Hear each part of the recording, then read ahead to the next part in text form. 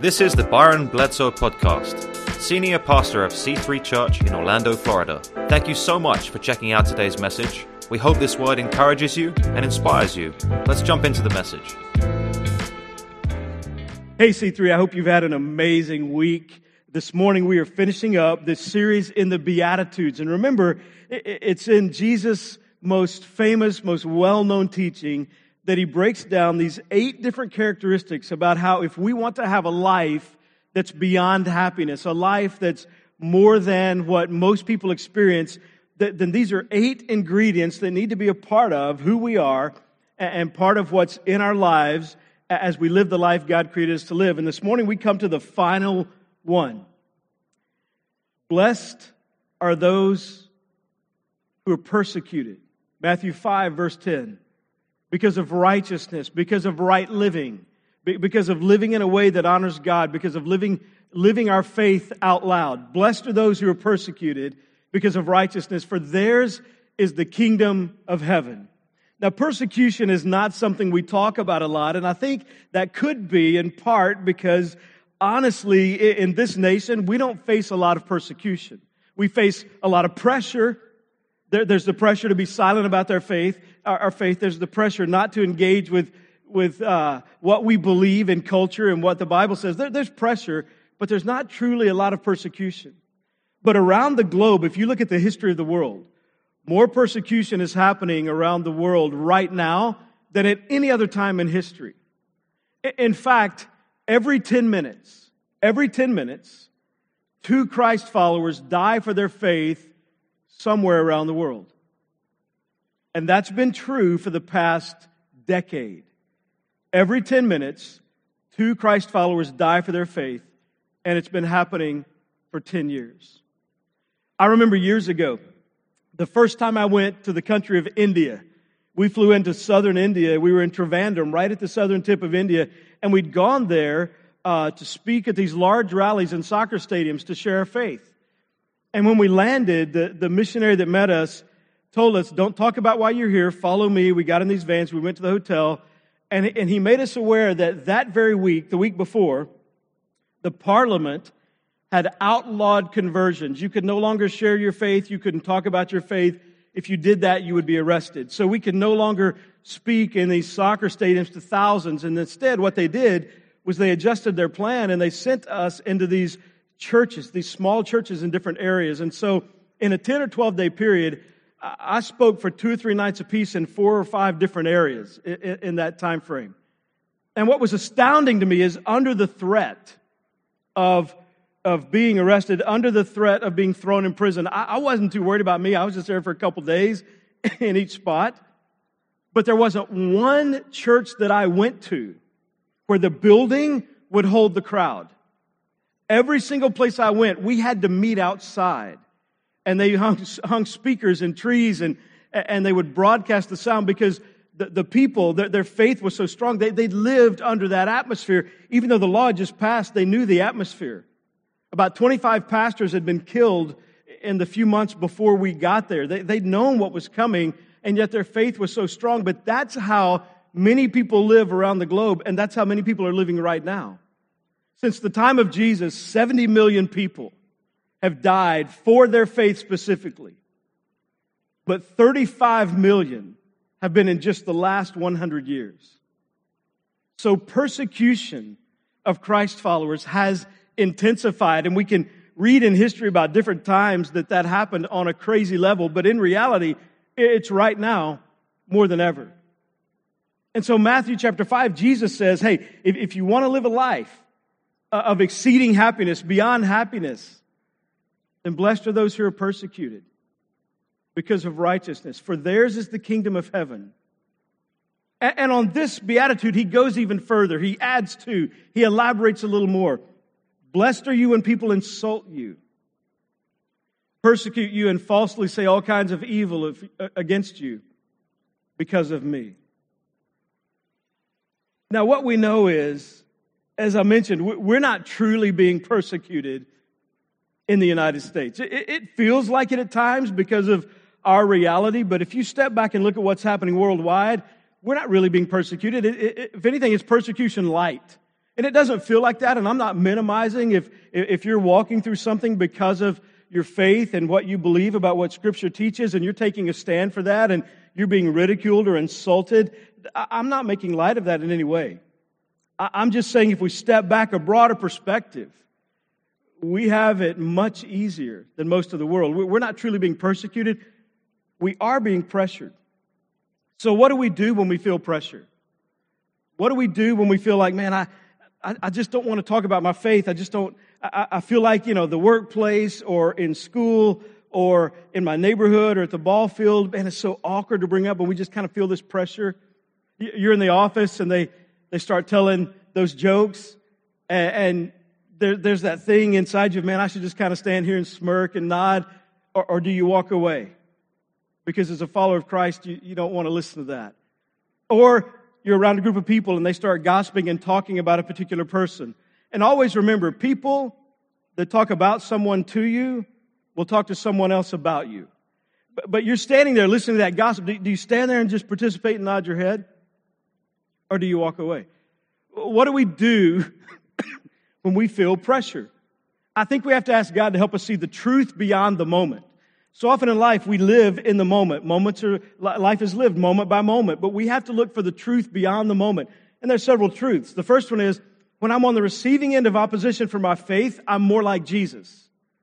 When I'm on the receiving end of opposition for my faith, I'm more like Jesus. John 15 says, if the world hates you, keep in mind that it hated me first. You belong to the world. If you belong to the world, it would love you as its own. As it is, you do not belong to the world, but I have chosen you out of the world. That's why the world hates you.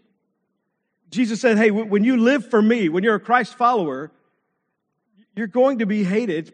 It's part of what happens. And if they hated Jesus, the Son of God, who was perfect and all-loving, they're going to hate us. Because evil always hates good. And when you're a Christ follower, the goodness of God is in you at some level, some more than others, but the goodness of God is in you at some level. So that means even if you were perfect in every single way, there would still be some people who wouldn't like you. So we have to ask God to help us see the truth beyond the moment. When that's happening, I'm more like Jesus. Also, opposition to my faith may be a sign that I'm doing something right. Now, I've known people, and maybe you've known people, that were obnoxious about what they believed. I've known people that say, man, I'm just persecuted all the time for my faith. I just go through all this persecution. No, you're just obnoxious in how you function. You believe the right stuff, but you flesh it out in life in the wrong way. And you're not very loving toward people. That's not what I'm talking about. I'm not talking about if you're being obnoxious and people are resisting that. I'm talking about if you're authentically living out faith in a loving way and you're facing some pressure and opposition because of that. It's not a sign you're doing something wrong. It can be a sign you're doing something right. 1 Peter chapter 4 says, if you're insulted because you bear the name of Christ, you will be blessed, for the glorious Spirit of God rests upon you. Hey, when that happens, it's not lost on God. He's aware. Every small, insignificant moment you feel like that you stand even in a little way for your faith and face opposition, God sees that and God's aware. So the question that's obvious to me when I look at the Scriptures and I think about the idea of persecution, if you've never been criticized for your faith, how much do you really have? If I've never been criticized for my faith, if what I believe about life and eternity and God and people, if what I believe is not evident in my life in any way so that people that don't believe that don't ever have any kind of disagreement with what I believe, how much faith do I have? Is faith something that can truly be private? I don't think that's what Scripture teaches. I believe faith is deeply personal, but authentic faith is never private. So we ask God to help us see the truth beyond the moment. And the third thing we realize, it's in seasons of opposition that my faith can grow the most. It's when I'm facing that opposition that I have to lean into my faith even more, and my faith can grow the most. So if we're facing no opposition to our faith, if nobody has a problem, if people that are not Christ followers, that have a different worldview, don't disagree with you about your worldview. Are you really growing in your faith? Is your faith really evident in your life? And again, please hear me. I'm not talking about because you're obnoxious or because you're mean or cruel. Many things have been done in the name of religion, and many things have been done in the name of Christianity that were cruel and hateful and obnoxious. I'm not talking about that. I'm talking about when you sit down in the cafeteria for lunch or in the restaurant and you bow your head to pray for your meal before you eat. Or do you not do that because someone at the table will make fun of you? If we're facing no opposition to our faith, we aren't really growing in our faith. So Jesus said, blessed are those who are persecuted because of righteousness, for theirs is the kingdom of heaven. Blessed are you when people insult you, persecute you, and falsely say all kinds of evil against you because of me. And notice what he says, rejoice and be glad because great is your reward in heaven. For in the same way they persecuted the prophets who were before you. And they didn't persecute the prophets for being unkind. If you're unkind, that's a consequence of your behavior. It's not persecution. But when we're kind, when we're loving, people that push back against that, what do I do with that? What do I do when I'm persecuted for my faith? How do I navigate that? If I'm not careful, my feelings will tell me what to think if I don't tell them what to feel. My feelings will tell me what to think if I don't tell them what to feel. And so often as a Christ follower, it's easy for our feelings to drive us. Well, man, if I bring that up, I'm going to be embarrassed. Talk about that, that's going to be awkward. If I invite them to church or to watch online, that might be a little awkward. I'm not sure how that'll go. My feelings will tell me what to think if I don't tell them what to feel. And so you and I have the opportunity to be driven and guided in life by what we feel, which, let's be honest, is all over the place. Or we can be driven and guided in life by the foundational truth that we find in Scripture, that we pour into our hearts and our minds, and we tell our feelings what to feel because this is right and this is how I'm going to function and this is the way what honors God. So what do I do? What do I do when I face pushback for my faith? How's this fleshed out on a Monday or a Thursday? What do I do? I think the first thing we have to do is realize it's coming. Expect it. John chapter 16 says, here on earth you will have many trials and sorrows. Jesus told us that. But take heart because I've overcome the world. If you're a follower of Christ, you're going to have pushback. You and I should expect it. That's just part of the world we live in. So see it coming. Don't be shocked. Don't let it knock you off your feet in your faith if you find some kind of opposition to what you believe and how you believe. If it's because you've taken a wrong approach, you've been difficult, or you've disagreed with somebody, but you're being disagreeable and angry, man, use that moment to be a teaching moment and say, listen, I didn't function in the right way. I wasn't loving in that. Let's adjust what we need to adjust. But if it's just for what we believe and we're doing it in a loving way, hey, expect it. It happened to Jesus. It's going to happen to us. And Jesus told us, you're going to have trouble for following me. Listen, following Jesus is not the easy way out. Following Jesus, authentically following Jesus and His teachings, is not the life of convenience. There are going to be difficult, challenging moments because of what we believe.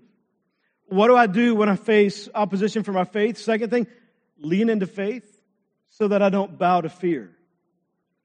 You and I have an opportunity every time and every moment when we know, when we feel like God is speaking to us, hey man, pray for that person. They're going through a tough time. Somebody you work with and they've had conversations with you, and there's that, should I ask them, hey, could I pray for you? And there's that internal battle. And often, fear causes us to retreat. And when we retreat, we miss an opportunity to be used by God.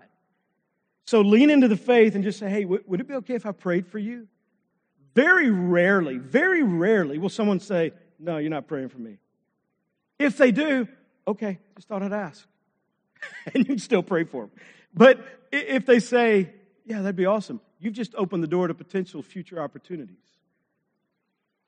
1 Peter chapter 3 says, but even if you should suffer for what is right, you are blessed. Do not fear their threats. Do not be frightened. I need to recognize the God inside me is bigger than anything I'm going to face in life. So lean into your faith, and it's when you lean into that faith that your faith is actually strengthened. What do I do when I face opposition for my faith? The third thing, shift my focus to the source of true happiness. Shift my focus to the source of true happiness. Part of the reason we struggle with fear and part of the reason we struggle often with living our faith is because we live our lives with a desire to please the people around us. We don't want anybody to be upset with us. We want everybody to like us. We don't want anybody to be mad at us. We don't want any disagreements.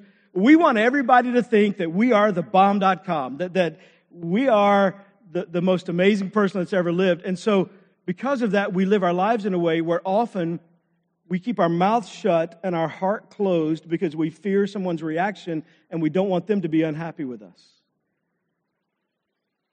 1 Peter chapter 4 says, however, if you suffer as a Christian, do not be ashamed, but praise God that you bear that name. See, I've got to learn as a follower of Christ to shift my focus to the true source of happiness. I don't need the approval of other people to be happy in life. My happiness is not controlled by someone else moving the thermostat of happy up or down. How happy you are is determined by how happy you choose to be. And the reality that I am loved by God, that He created me for a purpose, that He's put me on this earth at this time. Listen, think about this. What a strategic time we live in. What an incredible opportunity we have to show people what it is to love God and love others. What an amazing legacy we have the opportunity to leave, to teach our kids and our grandkids what it looks like to even disagree with someone, but in a loving way. How happy you are is determined by how happy you choose to be. And you can pour just as much energy into being fearful and unhappy as you could pour into being happy and leaning into faith. You get to decide. So what do I do when I face opposition for my faith? This one's huge, and this one's hard. Stop fighting the right battles against the wrong enemy. So often we know the battle. We know what's true because Scripture tells us. We know where we're going to stand with our faith. We've got the right battle, but we fight the wrong enemies because there is not a person on planet Earth that you and I can lock eyes with that is our enemy. Not a person. Ephesians chapter 6 says, for we are not fighting against flesh and blood enemies. People are not your enemy. A particular political party is not your enemy. We're not fighting against flesh and blood, but against evil rulers, authorities of the unseen world, against mighty powers in this dark world, and against evil spirits in the heavenly places. And often we mistake our enemy. And you can have the right battle plan, but if you're fighting the wrong person, you still lose. And the people that you and I love lose. I remember in high school, it was my junior year of high school. And I grew up in Texas, played football, and it was in the middle of a football game. And the other team was kicking off to us. It was toward the end of the game. We were winning, and so it was just kind of like, okay, let's finish this game. And I was on the kickoff receiving team, and the ball was kicked, and we kind of went back and formed the wedge, and we're waiting, and then we start running down the field. And there's this guy running at me. We were playing Lincoln High School. This guy running at me, and he was much smaller than me. And so I just sort of thought, okay, it's toward the end of the game, who cares? And I just kind of was lackadaisical and just sort of braced, and I was running, and that dude hit me. It's the hardest I've ever been hit in my life because I misjudged the enemy in the moment. I wasn't prepared. I discounted the reality. I thought we're winning anyway. I wasn't worried about what was going to happen. My man flipped me in the air a couple of times, and I didn't know where I was. I went to cartoon land from it. Like, that's the hardest I've ever been hit. And so often in this life, we misjudge who our enemy is. And we think it's people. When in reality, we're not bracing for, being prepared for, and stepping up for our real enemy, which is Satan. Your enemy is not the person who's a part of a different political party. Your enemy is not the person who has a different view of the world. Your enemy is someone Scripture says his name is Satan. And Satan hates God. That means he hates anything that God loves. And what does God love the most? You and me, his children. So because God loves you the most, Satan hates you the most. Because it's the only way he can hurt God. The only way he can hurt, how do you hurt God? The only way Satan can hurt God is by hurting you. The quickest way to hurt a parent is to hurt their kids.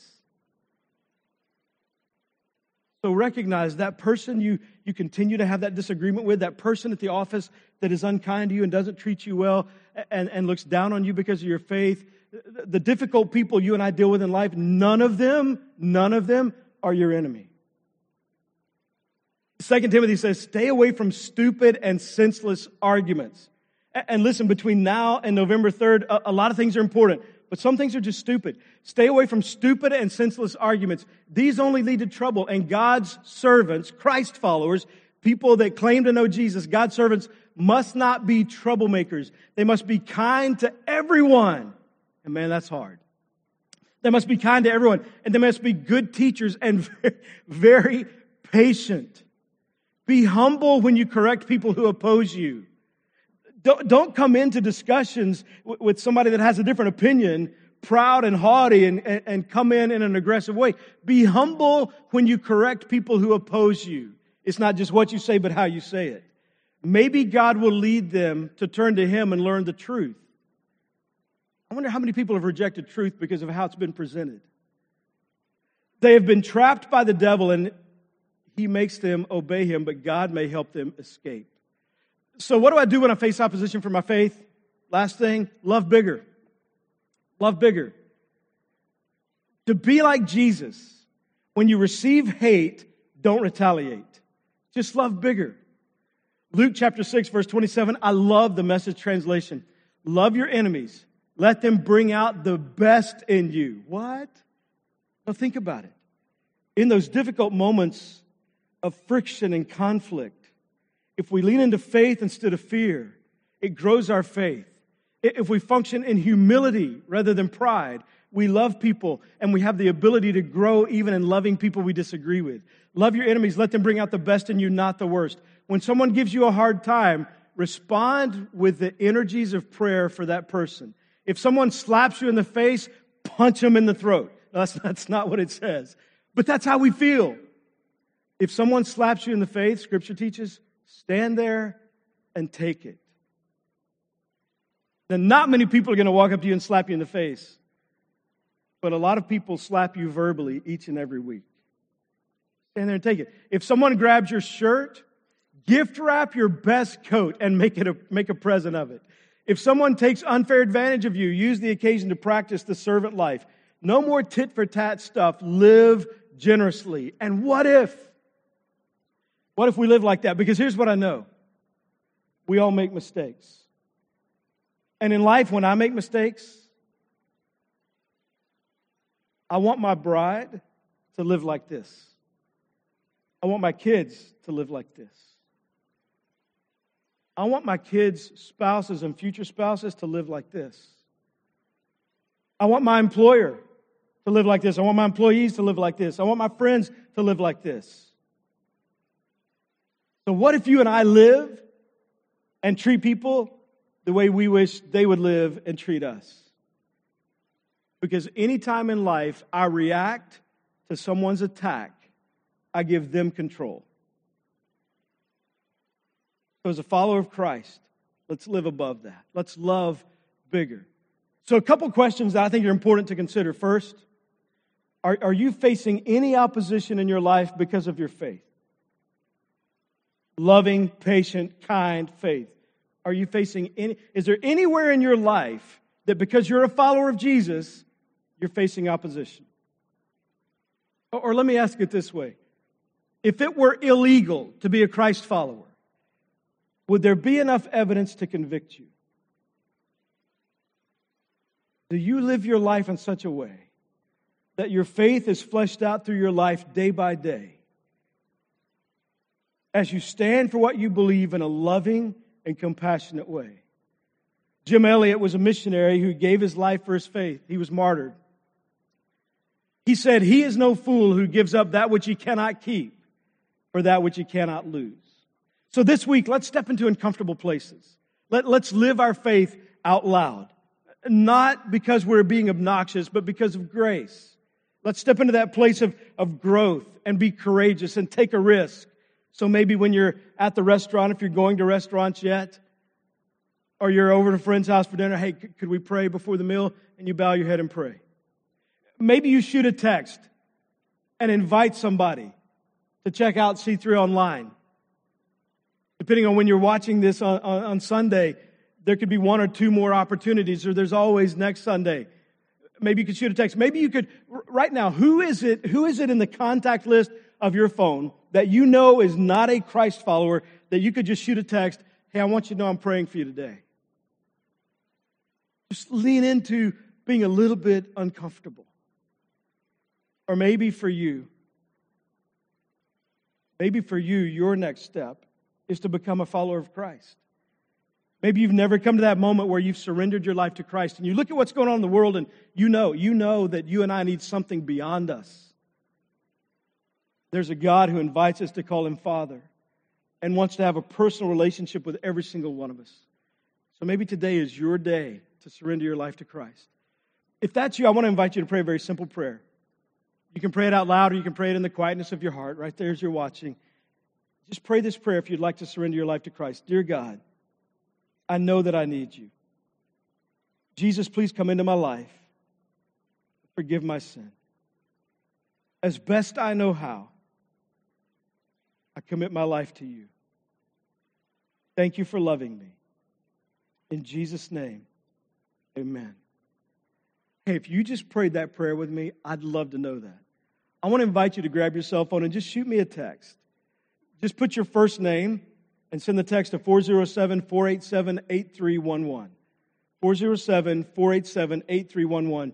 The reason I'm asking you to do that is I'll get that list of names this afternoon, and I would love to be able to pray for you by name today. I'd love to be able to pray for you by name throughout this week and this incredible step you've taken to begin your faith journey in a personal relationship with Jesus. And then I hope you'll join us again next Sunday. I hope everybody will be here next weekend. It's going to be an amazing weekend as we experience C3 Online together. And in the meantime, if there's any way that I can be praying for you, man, shoot me an email, hello@c3church.cc. I would love the opportunity to pray for you specifically this week. If there are any specific requests you have, shoot me the email, hello@c3church.cc. I hope you have an amazing week. I love you. God bless you. See you next Sunday. Hey, thanks so much for joining us today. We hope this message encouraged you and inspired you. Would you share it with someone that you're connected with? And also, if you want to be a part of supporting this incredible life-giving movement, you can text C3 Orlando to 77977. You can also go to our safe and secure giving website at givec3.cc. Listen, we love you guys. We're praying for you. We'll see you next week.